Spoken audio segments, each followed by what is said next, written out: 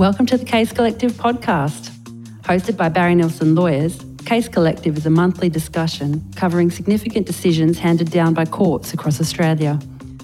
We'll keep you updated on major developments in case law and how they're likely to affect the Australian insurance industry and beyond. Now for our latest episode.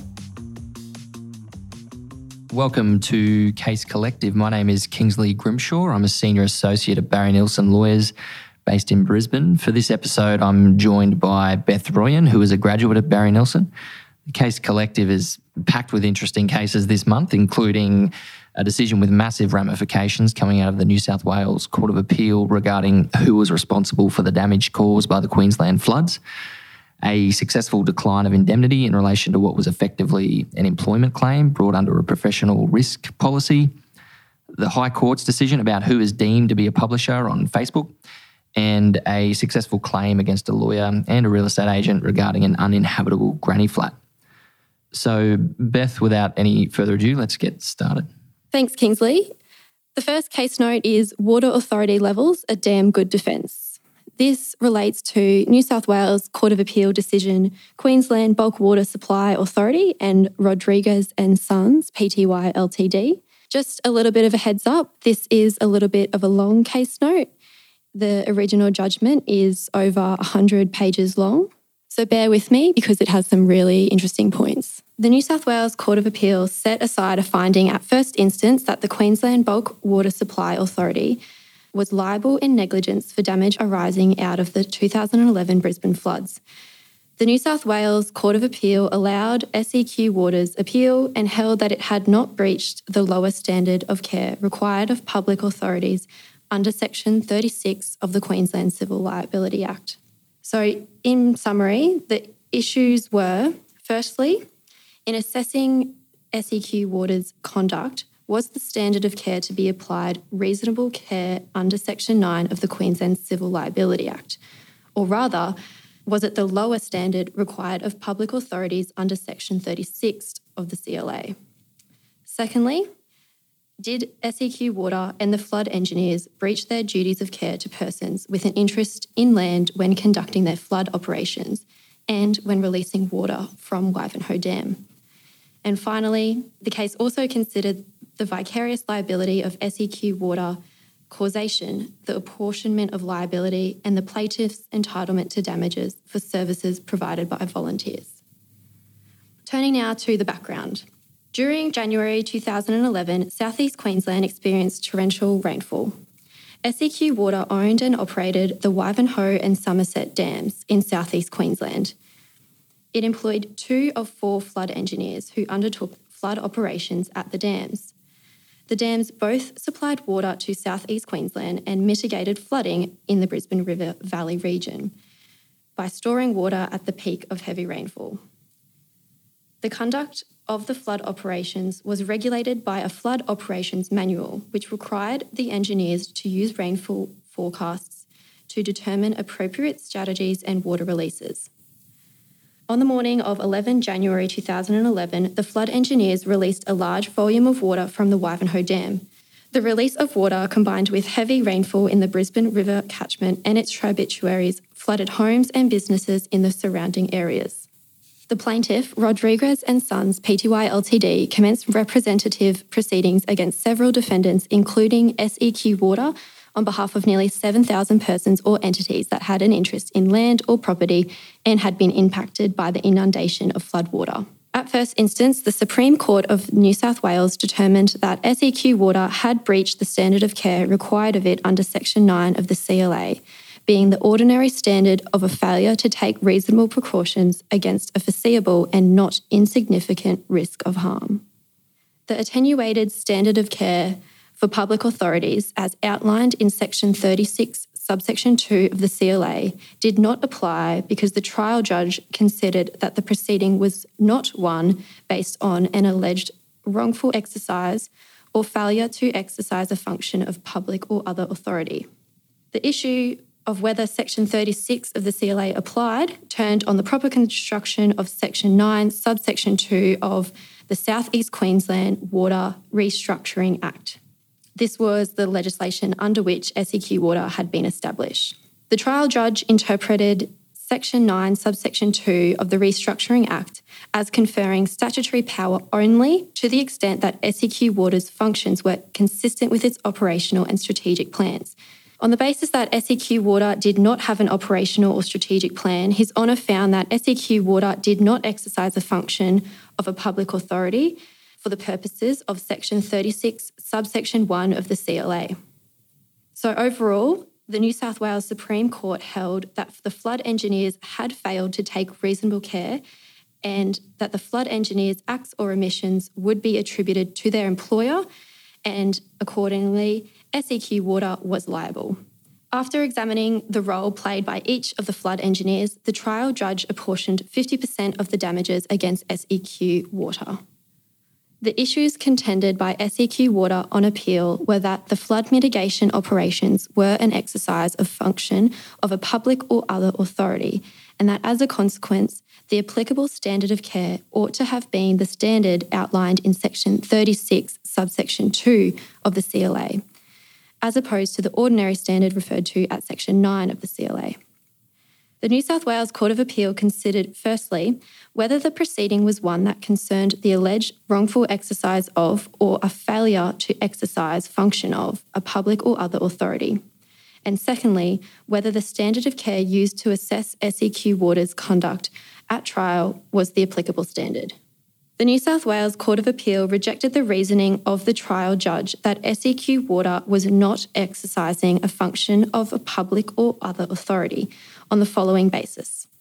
Firstly, Section 9 of the Restructuring Act conferred functions to carry out water activities, which was defined in the Queensland Water Act to include flood prevention and flood water control.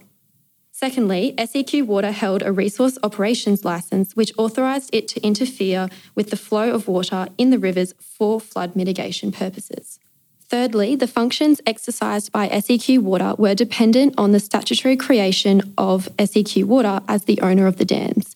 And finally, the reference to operational and strategic plans in Section 9, subsection 1 should not be read so as to deprive SEQ Water of its role as defined by the Restructuring Act. The Court of Appeal found that the release of water in a controlled manner by SEQ Water was an exercise of its statutory function under Section 9, subsection 1 of the Restructuring Act. It considered that it was not possible to read the reference to function in Section 36, subsection 1 of the CLA as not encompassing SEQ Water's flood mitigation activities performed in January 2011. It was necessary for the plaintiff to establish that SEQ Water's conduct constituted an act or omission which was, in the circumstances, so unreasonable that no public or other authority in question could properly consider the act or omission to be a reasonable exercise of its function. The New South Wales Court of Appeal found the standard of care under Section 36, subsection 2 is a curious form of expression, which differed from the test of unreasonableness which is applied at common law. Chief Justice Bathurst and Justice Beasley, in Curtis and Hardin Shire Council, considering an equivalent New South Wales provision, noted that the language envisages a range of opinions as to what might constitute a reasonable act or reasonable failure to act, but asks if no public authority properly considering the issue could place it within that range. The Court of Appeal examined SEQ Water's conduct, including, inter alia, the reliance on rain-on-ground forecasts, certain assumptions made by the flood engineers, the termination of the December flood event, and the opening of the sluice gates at Somerset. Ultimately, it was concluded that there was no evidence tendered that acts of the flood engineers were so unreasonable that no dam operator with the flood mitigation function of SEQ Water could properly consider them to be a reasonable exercise of that function. The fact that the flood engineers, all well-trained and experienced, reached consensus as to the steps to be taken throughout the flood event pointed against their and SEQ Water's conduct satisfying the test imposed by Section 36, subsection 2. As there was no breach of duty, SEQ Water was not liable in negligence. The Court of Appeal also found that SEQ Water owed a duty of care to downstream persons and entities with interest in land and or property, and that it was vicariously liable for the acts of flood engineers that it employed. The acts constituted potentially wrongful conduct so as to engage Section 36, subsection 1 of the CLA. It was emphasised that if a public authority can only exercise a function through the medium of a trained profession, it would be surprising if the standard of care applied to it differed from that applied to its agents.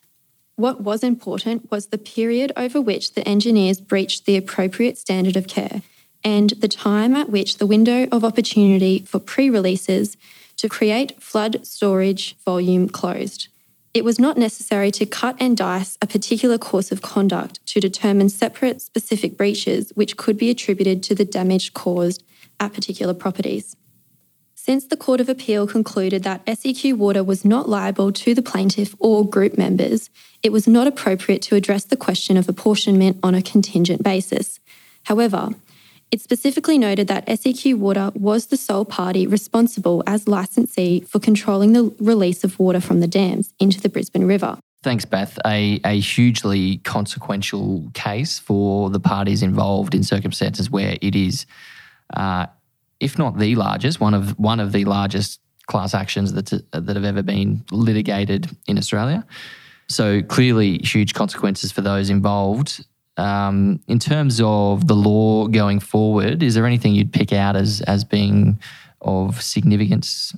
One thing that may be quite significant is what it means for the future interpretation of Section 36, subsection 2 of the CLA, and in particular when that will apply to public authorities or other entities exercising the function of public authorities. Absolutely. And another interesting feature of this litigation, obviously, is that the other defendants and the plaintiff reached a settlement agreement in between the time of the first instance decision and the appeal. So interesting consequences arising out of that. And no doubt serious consideration is being given to an appeal. So I guess watch this space.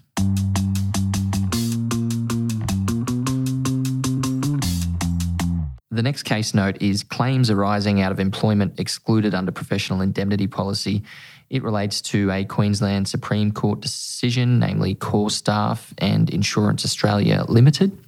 The Supreme Court of Queensland was asked to determine a dispute between an insured and insurer over the construction of two exclusion clauses in a professional indemnity policy. In particular, the clause's application to an Australian consumer law claim for misleading and deceptive conduct. Core Staff NT Pty Ltd was a labour on hire business. In 2011 and 2012, Core Staff sent letters of offer to several individuals, including Alloy Jack, a metal fabricator who resided in Papua New Guinea. Core Staff offered Mr. Jack a 3-year full-time employment contract as a metal fabricator on a mine site in Western Australia for a salary of $115,000 plus superannuation. Mr. Jack accepted the offer, resigned from his job in PNG, and in 2012 moved to Australia to commence his employment with Core Staff. Upon moving to Australia, Mr. Jack performed work for Core Staff and its associated entities, which was different to what was detailed in his letter of offer. In November 2012, only a few months into Mr. Jack's employment contract, Core Staff terminated his employment and ceased making any payments to him. In late 2018, Mr. Jack commenced proceedings against Core Staff as a representative of a class of individuals who had similarly received and accepted offer letters from Core Staff and had later had their employment terminated. Mr. Jack alleged that Core Staff made representations in its offer letter as to the employment arrangements it had made and would continue to make for him, which at the time of the offer letter it did not have reasonable grounds for making. Mr. Jack alleged that by sending the offer letter, Core Staff had engaged in conduct which was misleading or deceptive or was likely to mislead or deceive for the purposes of the ACL. Mr. Jack sought compensation for Core Staff's alleged contravention of the ACL by reference to, inter alia, the income he would have earned if he had remained in PNG. Core Staff sought indemnity in respect of the class action brought by Mr. Jack and others under its professional indemnity policy with Insurance Australia Limited. While there was a section in the policy which provided employment practices liability cover, that cover was only available as an optional extension to the policy and Core Staff had elected not to pay for it. The insurer declined to indemnify Core Staff under the policy in reliance on two exclusion clauses. The exclusion clauses provided that cover was not available for claims, 1, based upon directly or indirectly arising from or attributable to core staff's liability as an employer, or 2, arising out of or in respect of actual or alleged unlawful discrimination or other unlawful act, error or omission by any insured against any employee or employment applicant. In February 2012, core staff applied to the Supreme Court of Queensland for declarations in respect of the proper construction of the exclusion clauses. Justice Williams delivered her decision on 10 August 2021. At trial, core staff submitted that the exclusion relating to claims attributable to liability as an employer did not apply because the class action related to misrepresentations which had occurred when Mr. Jack was an applicant for employment and not an employee. Core staff submitted that the class action therefore did not concern its liability as an employer and that it was irrelevant that Mr. Jack and the other represented claimants had subsequently entered into employment contracts with it. Her Honour held that the exclusion applied to the ACL claim in the class action because, inter alia, 1, the words based upon directly or indirectly arising from or attributable to introduced a causal nexus which encompassed claims on a broad spectrum of causation. That opening phrase extended liability as an employer beyond claims which directly arose out of the actual employment relationship. And 2, the ACL claim made in the class action arose where individuals entered into employment contracts and commenced employment with core staff in reliance on its representations. It was core staff's termination of the employment relationship which gave rise to the loss. Her Honour considered that there was a clear nexus with core staff having liability as an employer in that the employment relationship was a key material fact giving rise to the cause of action. If there had been no employment relationship, the cause of action would fail. As to the exclusion relating to unlawful discrimination, the insurer argued that the words in parentheses or other unlawful act, error or omission, which followed the words unlawful discrimination, had the effect of excluding cover for alleged unlawful acts, errors or omissions and not just unlawful discrimination. The insurer submitted that core staff's alleged contravention of the ACL was an unlawful act, error or omission and that the exclusion therefore applied to the class action. However, the court determined that the unlawful discrimination exclusion did not apply. Her Honour observed that 1, if the unlawful discrimination exclusion was construed to exclude any conduct which was unlawful, it would render the words unlawful discrimination largely superfluous and would be contrary to the clear structure of the clause by rendering unlawful discrimination a mere example. 2, the preferred construction was one which gave operational work to the words unlawful discrimination and gave the words in parentheses the work of clarifying that the liability for unlawful discrimination arose whether that occurred by way of a positive act or omission. And finally, whilst the ACL claim in the class action arguably arose out of an unlawful act, error or omission in a general sense, it did not arise out of or in respect of unlawful discrimination. Having determined that the first exclusion relating to employer liability applied, the court held that core staff's application was unsuccessful. This decision is a really good example of the importance of considering the commercial intent of policies when interpreting particular clauses. And for the insureds out there, it stresses the importance of purchasing employment practices liability if that's what you need.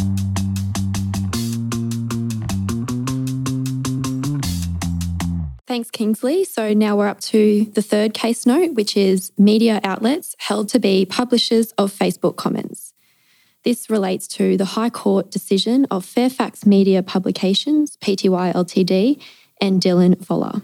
With social media platforms dominating the way we interact and express our views, it becomes increasingly important for media outlets to be vigilant as to what is being posted on their platforms. This recent High Court decision has found that owners of social media pages are considered publishers of comments made on their Facebook pages by third parties. The background is that in July 2017, Mr. Dylan Voller commenced defamation proceedings in the Supreme Court of New South Wales against Nationwide News, Fairfax Media Publications, and Australian News Channel. The proceedings arose out of allegedly defamatory comments made by third parties on the media company's Facebook pages. At trial, the primary judge, Justice Rotham, considered the question of whether Mr. Voller had established the publication element of the cause of action of defamation against the media companies in respect of each of the Facebook comments by third-party users. Justice Rotham ultimately decided that Mr. Voller had established the publication element of the cause of action, finding that the media companies facilitated the posting of comments on articles published in their newspapers, and the companies could not escape the likely consequences of its action by turning a blind eye. Following Justice Rotham's initial decision and dismissal of the media companies' subsequent appeals to the Court of Appeal, the media companies were granted special leave to appeal to the High Court. By a 5-2 majority, the High Court dismissed the media companies' appeals with costs. In doing so, the High Court rejected the contention that to be a publisher, the media companies must have knowledge of the allegedly defamatory matter and intend to convey it. Chief Justice Kiefel, together with Justices Keane and Gleeson, stated that the Court of Appeal was correct to hold that the acts of the media companies in facilitating, encouraging, and thereby assisting the posting of comments by third-party Facebook users rendered them publishers of those comments. Justices Gageler and Gordon, also in the majority, stated that the media companies chose to operate public Facebook pages in order to engage commercially with that significant segment of the population. The media companies attempt to portray themselves as passive and unwitting victims of Facebook's functionality has an air of unreality. Having taken action to secure the commercial benefit of the Facebook functionality, the appellants bear the legal consequences. This decision emphasises the need for owners of social media pages, whether they are media companies or otherwise, to have appropriate mechanisms in place to monitor and control the ability of third parties to post content on their pages.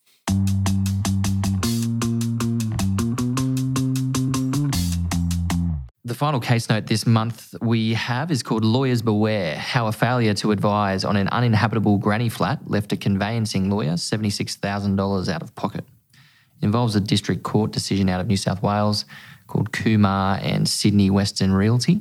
In this case, the New South Wales District Court awarded a total of $100,000 in damages to a first home buyer after it found her solicitor and real estate agent failed to appropriately advise her as to the habitability of a granny flat. Matters in issue were 1, whether a real estate agent engaged in misleading and deceptive conduct in the sale of the property, which it knew was the subject of a council prohibition notice, and 2, whether a conveyancing lawyer advising the purchaser was negligent in its failure to advise on the special conditions contained in the contract for sale. By way of background, on the 26th of May 2019, the plaintiff purchased a residential investment property in Toongabbie, New South Wales. The property comprised a main house and a granny flat, which had originally been built and used as a garage.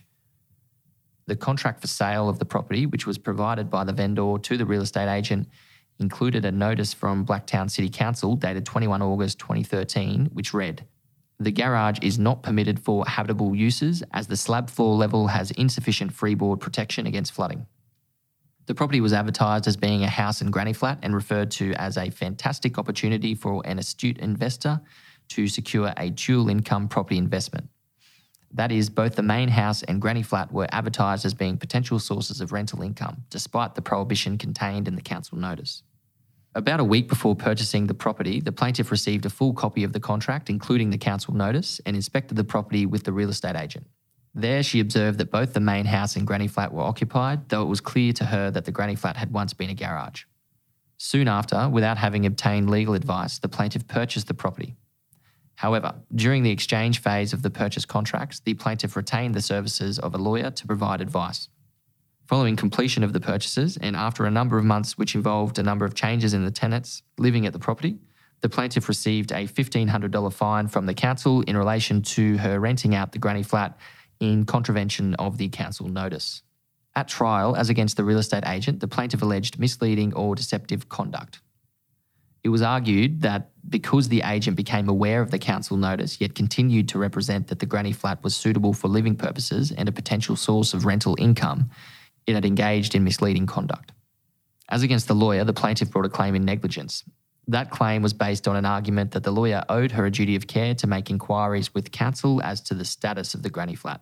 specifically the habitability of the granny flat and the capacity for the plaintiff to rent it out as had been advertised and as was the plaintiff's intention. At the conclusion of trial, as against the agent, the court held that the misleading and deceptive conduct claim had been made out. In selling the property, the agent had made representations about the habitability of the granny flat that were ultimately misleading in light of its knowledge of the council notice. The court also found that the lawyer had been negligent. Specifically, the court found that part of the lawyer's duty of care was to read and consider the contract for sale that his client had executed, identify features within the contract that were unusual or inimical to the purposes of the client's acquisition of the property, and which might be detrimental to her interests. In those circumstances, the court awarded the plaintiff approximately $100,000 in damages and apportioned liability 25% to the agent and 75% to the lawyer. In addition, the plaintiff's damages were reduced by 15% on account of contributory negligence, which arose out of the plaintiff's own failure to seek legal advice prior to entering into the purchase contracts. While this decision doesn't tread any new ground in terms of the scope of duty owed by lawyers and conveyancing lawyers in particular, it does provide a fairly neat example of the requirement imposed upon lawyers and conveyancing lawyers to consider their client's circumstances and to advise upon all the features of a contract, particularly any unusual or special conditions. That's all we have for this episode of Case Collective. Thanks very much for joining me today, Beth. Thanks, Kingsley. Thanks for having me. No worries. As always, you can read a full summary of the cases discussed in today's episode, as well as a few more, by heading to our website at bnlaw.com.au. And if you'd like to hear more, make sure you subscribe on Podbean or Apple Podcasts. Until next time.